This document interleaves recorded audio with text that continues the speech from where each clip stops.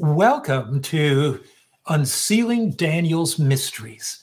I'm so delighted that you've joined us. Many of you have been with us in the past. We've studied the book of Revelation together, chapter by chapter. Now we're going to the book of Daniel. We'll be studying it chapter by chapter.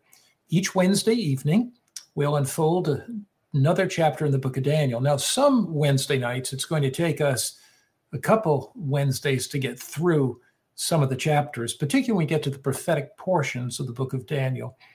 Daniel is divided really into two parts, stories and prophecies. The stories of Daniel tell us how to prepare for end events. They talk about prayer and faith and character. The prophecies reveal an outline of those events and tell us the stupendous events that will take place just before the coming of Jesus.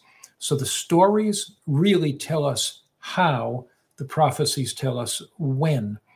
When we study the book of Daniel, it's important to look, I think, at three things in each chapter.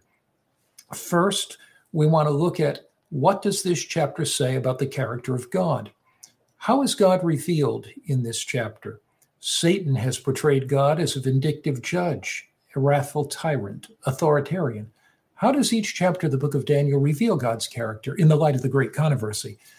Secondly, what practical lessons can we learn from this chapter for our life today?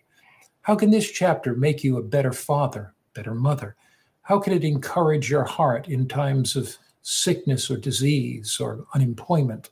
How can it help us for the times ahead? And then lastly, what does this chapter say about end events? So what does it say about God? What does it say about my life today? What does it say about end events and the events that'll soon to break upon this world as an overwhelming surprise? Let's pray as we get into the chapter. But before we pray, there are a couple what I would call housekeeping items. If you have any questions, you can write to us or email to us at info@hopelives365.com. Next week, we'll take up some of the questions that you might have on chapter 1. And then the following week, when we do chapter 2, we'll take up questions the third week on chapter 2 and so forth. So that's info@hopelives365.com. We're here to answer your questions. We welcome your questions. We certainly want to answer them. Secondly, starting next week, we will publish some Bible study guides on the book of Daniel. So if you'd like our Bible study guides, next week you can go to hopelives365.com/weekly Bible study. That's hopelives365.com/weekly Bible study. This week number 2 will publish the guides for number 1 and so forth. So each week you can have a chance to study Bible study guides along with us and review what we've gone over that previous week. Let's pray as we jump into the book of Daniel. Father in heaven, thank you for the opportunity to study Daniel. Thank you for the marvelous privilege that we have of an opening the Word of God, a word from the Lord that's inspired, a word that lifts our spirit, a word that encourages our hearts. So be with us as we study. Give us insight into your loving character. Reveal to us how we can live life in the 21st century.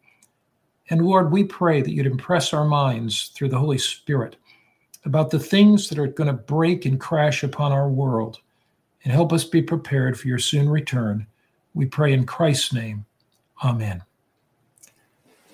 You are not alone in your desire to understand the book of Daniel. Did you know that Christopher Columbus, early founder of America, studied the book of Daniel? He wrote a treatise on the book of Daniel. Why was he so interested in Daniel? Because he believed that the world was soon going to come to an end.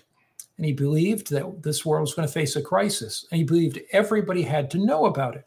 That's what led him on his explorations. When he came to America, he was looking for India. Why? Because he wanted to find ways that the gospel could be preached there. So you're not alone in your desire to study the book of Daniel. Columbus was an ardent student of Daniel. One of the most brilliant people ever to live was Isaac Newton, mathematician and a scholar.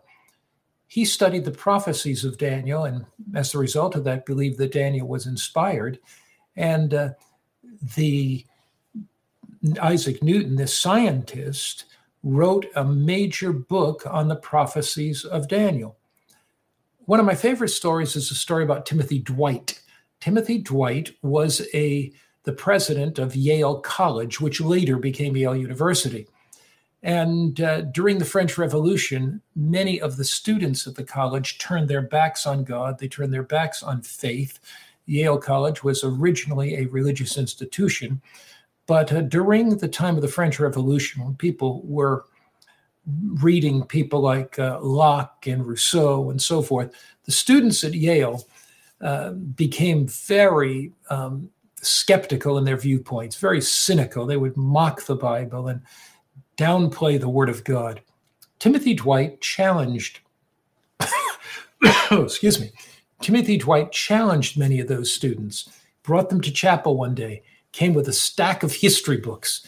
And as he did that, he had the history books in one hand and the Bible in the other. He opened the Word of God, began to study the book of Daniel and compare it with history. And as he did, the students are absolutely amazed, eventually gave him a standing ovation, and a revival broke out at Yale College. So Columbus and Isaac Newton and Timothy Dwight, Anne Bradstreet, America's first poet, was a great student of the book of Daniel. So you're not alone in your desire to study the writings of Daniel and his prophecies. Now, the skeptics of the Bible first used to say, well, the prophecies of Daniel, they're not accurate at all.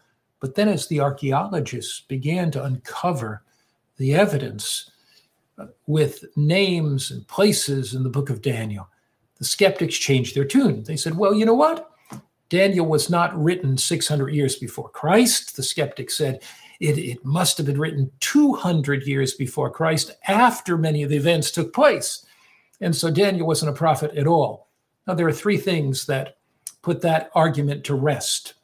Number one, that when you look at the language of the second century before Christ, and you look at the language of the 7th century before Christ, so you look about 150 to 200 years before Christ, when many of these skeptics said that Daniel was written, and you look at the language of 700 years before Christ, the language of the book of Daniel is not the language of the 2nd century before Christ. It's the language of 600-700 years before Christ. Secondly, even if you say that it was, take the late date for Daniel, which it wasn't written then, it was written 600 years before Christ. But even if you took that late date, there's still many prophecies yet to be fulfilled about Rome, how Rome would be divided, about that can be demonstrated in history, about Rome never being reunited, the nations of Europe and the nations of the Middle East in explosion. So that doesn't solve the skeptic's problem. But there's a third thing that I think cinches the argument that Daniel was a prophet. If you have your Bible, take it and turn to Matthew chapter 24. Now, to get the most out of these Bible studies, I encourage you to have a Bible ready, a pen, and a notebook so you can take some notes. Matthew chapter 24, verse 15. Now, if you're a student of the Bible at all, you recognize that in Matthew chapter 24, Jesus is talking about last day events. He's talking about end time. He talks about wars and rumors of wars, talks about false Christs and false prophets, talks about famines and earthquakes and pestilences, talks about rising crime and violence, talks about the gospel going to the end of the world. Then in verse 15, notice what it says. Therefore, when you see the abomination of desolation, we'll study what that is when we get to Daniel 7 and 8 and Daniel 12, spoken of by Daniel the prophet, standing in the holy place. Whoever reads, let him understand. So Jesus says Daniel is a what? Daniel is a what? Daniel's a prophet. And so I would rather take Jesus' word than some skeptic's word, wouldn't you? And Jesus said, whoever reads, let him understand. Now, the entire Bible is inspired by God and is profitable as we read it. It encourages us and deepens our spiritual experience. But there's only one book in the Bible that Jesus said to read and understand. That's the book of Daniel. So if Jesus says Daniel is a prophet, and if Jesus says read and understand Daniel, it must be incredibly important to do that. What specific time was Daniel's prophecies written for? Take your Bible and go back to Daniel chapter 12. We're going to the end of the book just to begin before we go to chapter 1. Daniel chapter 12. What specific time were Daniel's prophecies written for? Daniel 12, verse 4. But you, Daniel, shut up the words and seal the book until the time of the end. Many shall run to and fro, knowledge shall be increased. It's true that general knowledge has been increased, but that's not really the meaning of this text. You see where it says run to and fro? It's written in Hebrew language, and the Hebrew is leaf back and forth. In other words, shut up the words, Daniel, seal the book till the time of the end. And at that time, many will be studying the book of Daniel. So we're really fulfilling God's prophecy tonight as we study the book of Daniel. Look at verse 9. Go your way, Daniel, for your words are closed up and sealed till the time of the end. Many shall be purified and made white and refined. But the wicked, verse 10, shall do wickedly. None of the wicked shall understand, but the wise shall understand. So as the wise understand the book of Daniel, it'll have a profound influence on their life. They will be transformed by the grace of God as they understand the prophecies of Daniel. There will be a revival in their own life. And according to verse 10, they'll be purified and made white, and they'll be refined. Their characters will be refined. So as we study the book of Daniel each week, the Spirit of God will speak to your heart. You will sense the Lord working in your life. The Holy Spirit will bring you conviction of sin, and the Holy Spirit will enable you to have victory over attitudes and actions in your life. You will, according to verse 10, as you study Daniel and apply these principles to your life, be purified, be refined. Now notice what it says in verse 13. The book of Daniel ends this way. But go your way till the end, for you shall rest and arise to your inheritance at the end of the days. So the book of Daniel was written specifically, distinctly, and significantly for end times. So every chapter we look at, what does it say about God? What does it say about my life today? What does it say about end times? Now, with that background, let's go right to chapter 1 in the book of Daniel. Now, what's the name of this book we're studying? What is it? It's Daniel. What does that mean? When you see the El at the end of a name, it's Elohim. It's the name of God. So that's God. Dan was judges. So the name Daniel means God is my judge, or God is my vindicator. Now, when we think of a judge in modern days, most of us don't want to appear before the judge. We don't want to go there, do we? But in Daniel's day, the judge was one who set all things right. The judge was one who vindicated you if you were condemned. The judge was one who was on your side, not against you. So the name Daniel is God, the God of judgment and justice, the God who is my vindicator. So in the great controversy between good and evil, in this panorama, this struggle between Christ and Satan, God is the one that one day will set all things right. There's a lot that's unfair in our world. There's a lot that's unjust in our world. But God is going to set all things right in the end. That's the theme of the book of Daniel. Now let's just jump right into the book. If I were writing a theme for the first chapter of the book of Daniel, I would theme it, the God who turns defeat into victory. When you start with Daniel chapter 1, it looks like there's a great defeat for the true God. Look, Daniel 1, verse 1 and 2. In the third year of the reign of Jehoiakim, king of Judah, Nebuchadnezzar, king of Babylon, came to Jerusalem and besieged it. So you have two kings, Nebuchadnezzar and Jehoiakim. two cities, Babylon and Jerusalem. And here, Babylon representing evil and wickedness, Babylon representing rebellion against God, Jerusalem, the city of peace, representing God's truth, representing the word of God, representing the people of God. Babylon, representing error, apostasy, and rebellion. Here, Daniel sees Nebuchadnezzar, king of Babylon, attack Jerusalem, his holy city, and Jehoiakim. And Babylon wins. It appears that error wins and truth loses. It appears that this rebellious, wicked power triumphs over the people of God. But notice next verse, verse 2.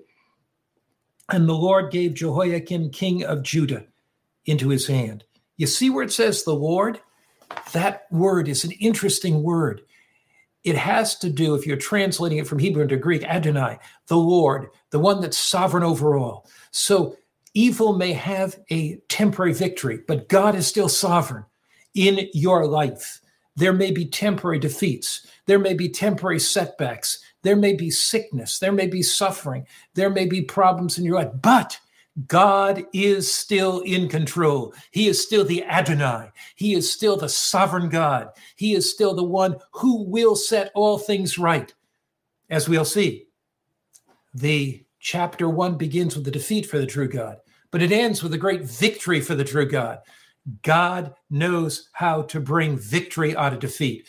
God knows how to bring joy out of sorrow.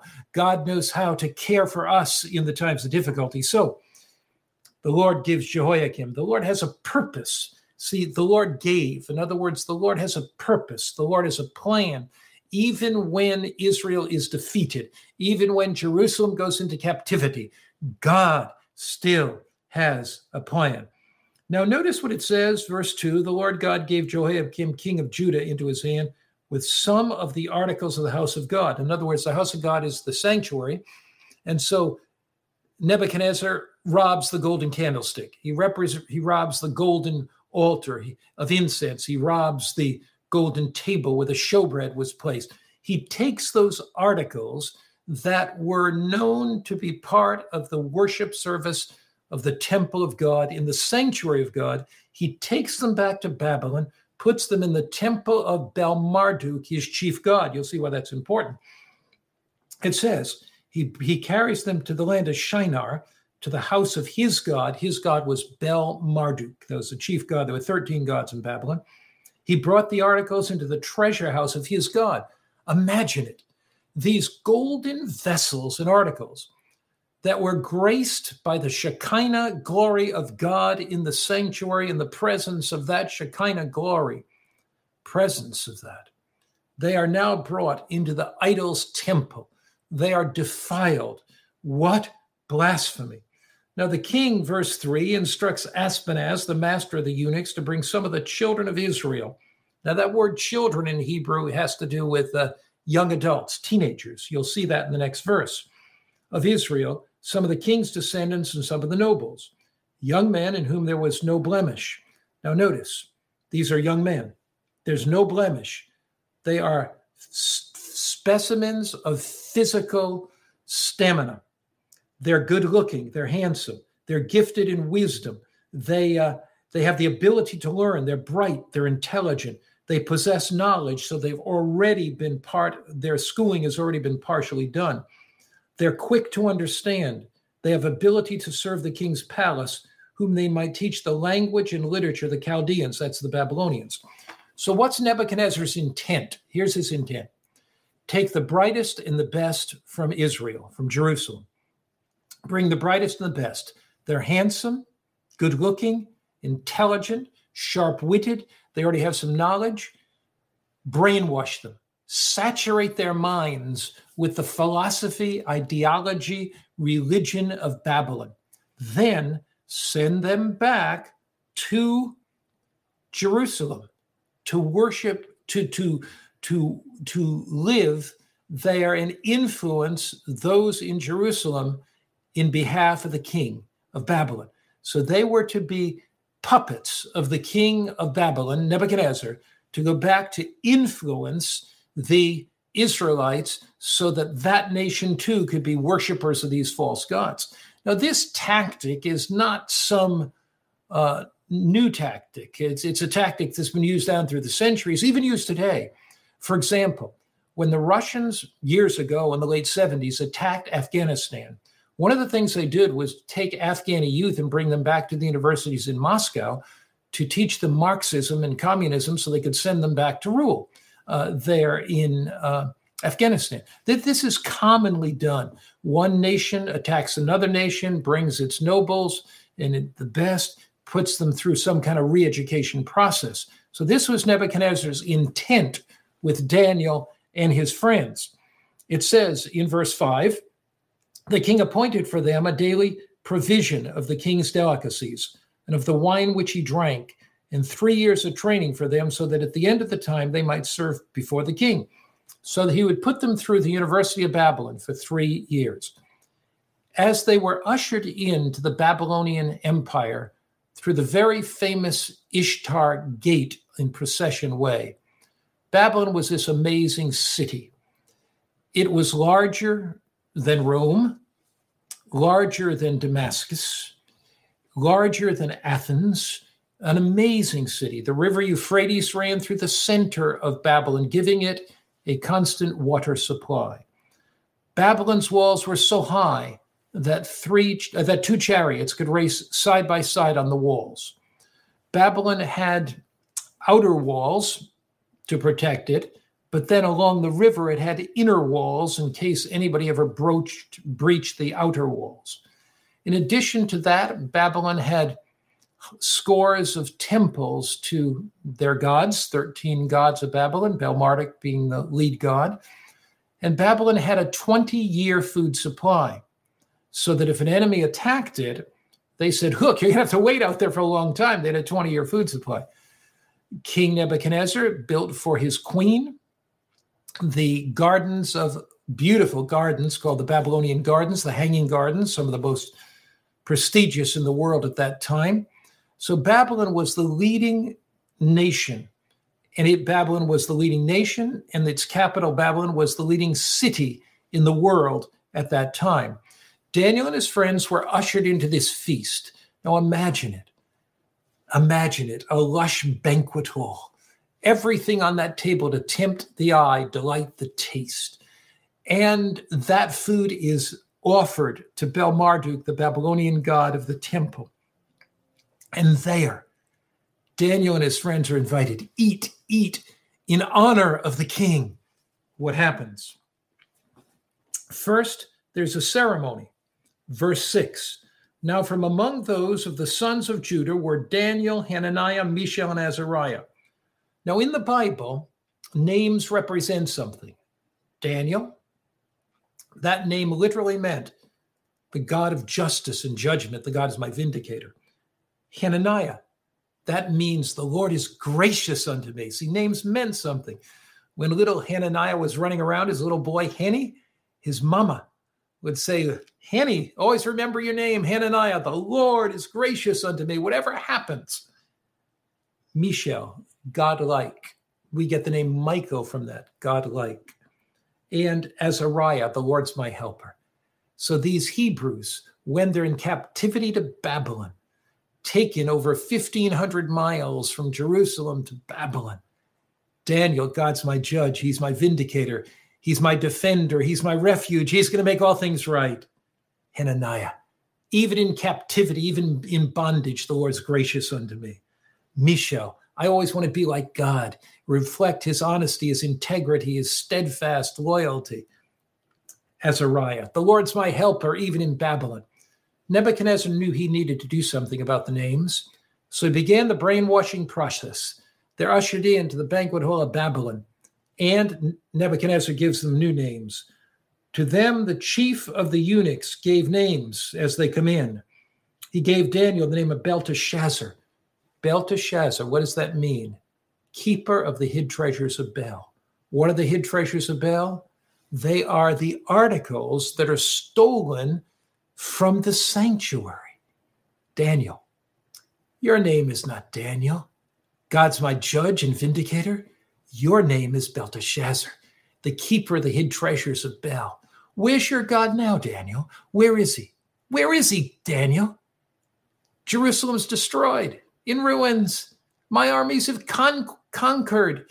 There's another God, that's Bel Marduk. You will be, Daniel, the keeper of the hid treasures of Bel.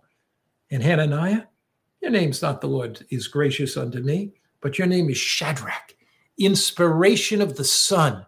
It's the sun God that's gracious unto you. And Mishael, to Meshach, you are now belonging to the goddess of Sheba. And Azariah, your name is not God is my helper, but you are now Abednego. And the word Abednego means servant of Nebo. So what Nebuchadnezzar does is he changes the names from the true God to worshipers of all of his false gods. And they're introduced there at this banquet at the start of the 3 years of education to change their minds, to brainwash them. That's their goal. That's Nebuchadnezzar's goal. But here, he spreads out his banquet before them. And on that table, everything to delight the taste, everything to impress the eye. On that table, there are all kind of meats and flesh foods and wine and so forth. But notice what the Bible says, verse 8. But Daniel purposed in his heart that he would not defile himself with the portion of the king's delicacies, nor with the wine which he drank. Therefore he requested of the chief of the eunuchs that he might not defile himself. Why wouldn't Daniel participate in that and take that food? 3 reasons. 1, it was offered to idols, and to take the food would be to acknowledge the supremacy of the idol over the true God. He wouldn't do that. Number 2, there was unclean food there that Daniel could not take and be faithful to God. He didn't want to be disobedient to God because remember in Leviticus chapter 11, it talks about not eating any animal product that does not split the hoof and does not chew the cud. And pork would have been on that table. It would have been a contrary to Jewish identity. In fact, today, it's wise to follow those health principles of God. Did you know that pork is the highest meat in fat? And did you know that one of the great problems today with things like bacon is that it's so cured that it contributes to, in that processed food, a host of diseases, including heart disease and cancer, etc. So it would be well to take Daniel's position and purpose in our heart not to defile ourselves. The third reason he wouldn't do that is this. He wanted to keep his body in good health. First, he wouldn't worship heathen gods. Second, he wouldn't disobey the word of God. And thirdly, he wanted to keep his body in good health.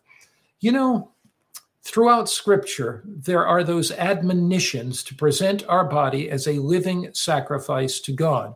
Let's look at a couple of those texts. 1 Corinthians chapter 6. 1 Corinthians chapter 6. The body is the temple of the Holy Spirit. And the things that we put in it can either defile it or they can build it up. They can either break it down or build it up. 1 Corinthians chapter 6, verse 19 and 20. Do you not know your body is the temple of the Holy Spirit, who is in you, which you have from God, and you are not your own? Some people say, my body is mine, I can do whatever I want with it. Not at all. Our bodies are a temple, not a funhouse. Verse 20, for you were bought with a price. Therefore, glorify God in your body and in your spirit, which are God's. Here is the great appeal to glorify God in our bodies. The things we take into our body dramatically affect us. If you have a poor quality of blood that goes to the brain, the Holy Spirit is less likely to communicate with the brain. And it's difficult to understand the messages of the Spirit. If we defile our bodies, we open ourselves up to the lifestyle diseases that are so prevalent in our society, heart disease, cancer, etc. You remember what the Apostle Paul says in Romans chapter 12. Paul is talking to the Christian believers, Christian community. And he says, Romans 12, verse 1, I beseech you, therefore, I beseech you, I urge you, I plead with you, Paul says, Therefore, brothers, and of course, sisters, by the mercies of God, that is through the grace of God, that you present your bodies a living sacrifice, wholly acceptable to God, which is your reasonable service. You see where it says bodies there? The Greek word for bodies is soumata. It means the sum of all your being, your mental, your physical, your spiritual life. So what Paul is saying here is, I'm pleading with you. I'm pleading with you. Present your bodies, present your minds, present the whole being to God. That is what Daniel did. Back to Daniel chapter 1. Daniel 1, verse 8. But Daniel purposes in his heart that what? He would not defile himself. Now notice, says he purposed in his heart. What's another word for purpose? Daniel decided. Daniel determined. Purposes in his heart. Now in the Bible, in the Old Testament, the heart is a symbol of the mind, the thinking process. Let's look at a couple passages on that. Proverbs chapter 4, verse 23. Proverbs 4, verse 23. The Bible says, Daniel purposed in his heart. Notice Proverbs 4:23. Keep your heart with all diligence, for out of it spring the issues of life. In other words, keep your mind. Do not sacrifice your mind to be conformed to the things of this world. Keep your mind with all diligence. Daniel purposed in his heart. He decided in his mind that he would be faithful to God. Had Daniel compromised in that point, God could not have used him in the future. In the world that we live in, the devil is manipulating the mind through mass media, through social media. The devil is manipulating the mind through DVDs, through television. He wants us to be conformed to the things of this world. That's why Paul says, do not be conformed to the things of this world, but be transformed by the renewing of your mind. Romans 12, verse 2. That's why Paul says in Colossians 3, verse 1 and 2, set not your affection on things on this earth, but on things above, on things above. So Daniel purposes in his heart. He decides in his mind. Look at Proverbs chapter 23 and verse 7. Proverbs 23, verse 7. Have you made a decision in your mind? Have you settled it that you will do nothing in your life that is displeasing to God? Have you settled it in the recesses of your soul that all you want in life to do is to please God? Proverbs 23, verse 7. For as a man thinks in his heart, so is he. But a man thinks in his heart, so is he. So the devil wants to capture our thinking processes. Daniel would not compromise. Men and women living in the last days of Earth's history who make a decision not to compromise will be blessed by God. They will be blessed by God. The blessings of God, the favor of God comes upon those who determine in their hearts to serve God. So Daniel purposes. Now look, verse 9. Now God had brought Daniel into favor and goodwill with the chief of the eunuchs. Daniel was not belligerent. Daniel was not arrogant. Daniel was not rebellious. Daniel knew how to develop relationships with people. And he had been talking to this prince of the eunuchs. He had been talking to the chief steward. Daniel had good favor with this man. And the chief of the eunuchs said to Daniel, I fear my lord king, verse 10, who's appointed you food and drink. Why should he see faces looking worse than young men who are your age? I'd endanger my head before the king. In other words, King, Daniel, I'm afraid. Because if I don't give you the king's best diet, if I don't do that, and you are weak, and your complexion is sallow and pale, Daniel, if I don't do that, if I don't give the best diet, it's my head, Daniel. And then Daniel is a wise man. Daniel says, look, why don't you do it this way? Verse 12, please test your servants for 10 days. Give us vegetables to eat and water to drink. Daniel said, look, let me be a plant-based vegetarian. And the king's servant probably blinked his eyes and said, what? You're going to be weaker. You're going to be weaker. Why do you want to do that? But Daniel wanted to trust God. It's interesting today how science is demonstrating that a plant-based vegetarian diet helps us to reduce the risk of heart disease and cancer. Did you know many athletes were actually looking into a plant-based diet because they figured it encouraged their endurance and it strengthened them? It's kind of funny.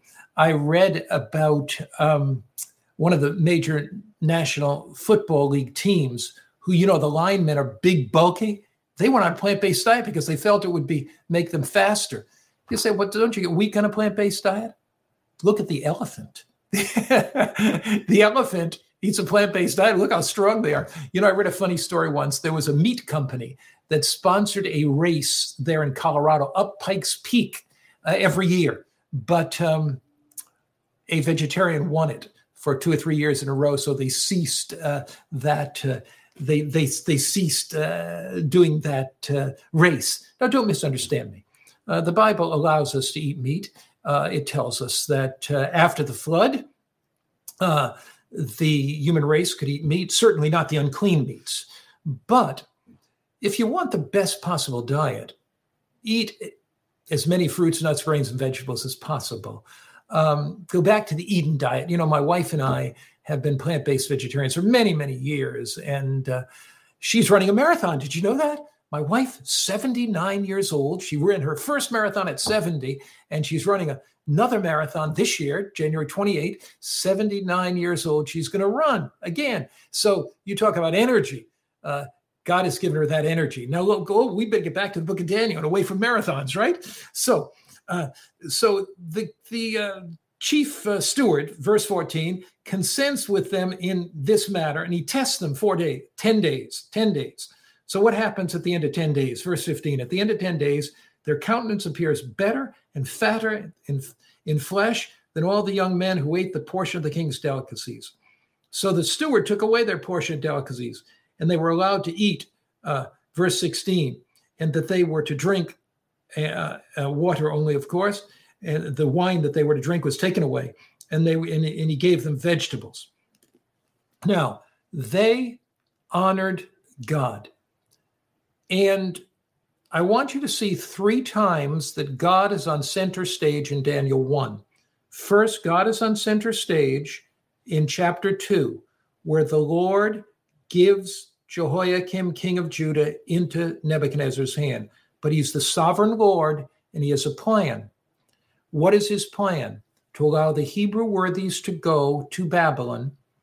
He would be with them as they made a decision to be faithful to him, and he would bring them in favor to influence the entire nation of Babylon with the things of God. Now, God is on center stage a second time here when you look at verse 17. Verse 17, it says, as for the 4 young men, God gave them knowledge and skill in all literature and wisdom. Daniel had visions and dreams. Now, there are 3 times that God is on center stage. First, God allows Nebuchadnezzar to overthrow Jerusalem. He has a purpose. Second time God is on, and that's verse 2. Second time God is on center stage is verse 9. We had mentioned it earlier, but I want to go back to it. God brings Daniel into favor and goodwill. So God's working in Daniel's life. Daniel purposes in heart to serve God. God's working in his life. Third time God is on center stage here is in verse 17, when God gives them knowledge, skill, and all the literature and wisdom. Here is one of the major lessons that for tonight. There are a number of lessons, but here's a couple of the major ones. First, whatever environment you find yourself in, you can serve God. Maybe your home is chaos, and maybe there's nobody else in your home that serves God. You can serve God. If Daniel can serve God in Babylon, you can serve God where you are. Maybe you work with a lot of ungodly people around you. You can serve God. You can purpose in your heart to serve God. In a culture of our day that is like Babylon, with alcohol flowing, people destroying their bodies, with the music playing, with sexual immorality blatantly put across the screen that we have, when it seems so difficult, you can purpose in your heart by the grace of God and through his strength to serve him. That's the first lesson. Secondly, when we make a decision to serve God, he blesses us in incredible ways. God will do more for your life than you can possibly imagine. When we make a decision and purpose in our heart to serve God, like Daniel, we're incredibly blessed. Look what happens at the end of our chapter. Now, at the end of the days, when the king had said they should be brought in, the chief of the eunuchs brought them in before Nebuchadnezzar. Now they're coming in for their comprehensive exams as they have finished 3 years in the University of Babylon. What happens? Verse 20, and in all matters of wisdom and understanding, about which the king examined them, he found them 10 times better than all the magicians and astrologers who were in Israel. 10 times better. 10 times better. When we determine in our hearts to serve God, there's a blessing upon our life. The favor of God is upon our life. And God opens doors of opportunity that we can't imagine. Had Daniel compromised, he would have missed out on amazing opportunities that God led him to be an influence to the entire kingdom of Babylon. God has something special to do with your life, my friend. God has big plans for you. God has blessings for you that you cannot imagine. And as you make a decision in your heart to serve God and not to live a life of self-aggrandizement, not to live a greedy life of compromising, and not to live that kind of life, but to live a life of faithfulness to God, he'll bless your life. Look how the chapter ends. One verse, small verse, few words, but so powerful. Thus Daniel continued until the first year of King Cyrus. Nebuchadnezzar rises and falls. His son rises and falls. His grandson rises and falls, but Daniel continues. The nation of Babylon one day is defeated by the Persians, and it goes into the dust, but Daniel continues. One day, the Babylon of this world is going to collapse. One day, the earth will shake. One day, lightning will flash from the east to the west. One day, every mountain and island will be moved out of their places. One day, buildings will tumble down. One day, Jesus will come. The dead in Christ will be resurrected. The living righteous will be caught up together with them with immortal bodies to meet Christ in the air. One day, like Babylon of old, this world will be destroyed by the glory of God. But one day, Christ will create a new heavens and a new earth, and we can live with him forever and ever and ever. Daniel continued from Babylon to Medo Persia, and we can continue as well in a new kingdom, in a new world. Open your heart tonight to purpose deep within the citadel of your soul, deep within the recesses of your mind, to worship the true God and never to compromise. And God will bless your life in ways you can't imagine. Let's pray. Father in heaven, thank you for Jesus. Thank you for his goodness and grace to us. Thank you that you give us the power to purpose in our hearts to serve God, that you convict us of what's right and what's wrong, and you empower us to live these godly lives. Oh, my Father, help every single one of us purpose in our hearts to serve you in these last days of Earth's history. In Christ's name, amen. Be sure to tell your friends about these Bible studies on Wednesday night.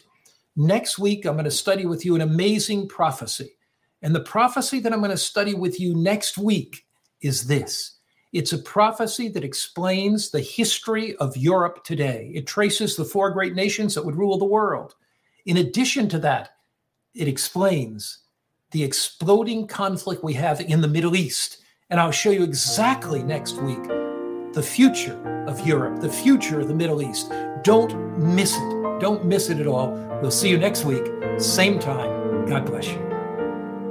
This media was brought to you by Audioverse, a website dedicated to spreading God's Word through free sermon audio and much more. If you would like to know more about Audioverse, or if you would like to listen to more sermons, please visit www.audioverse.org.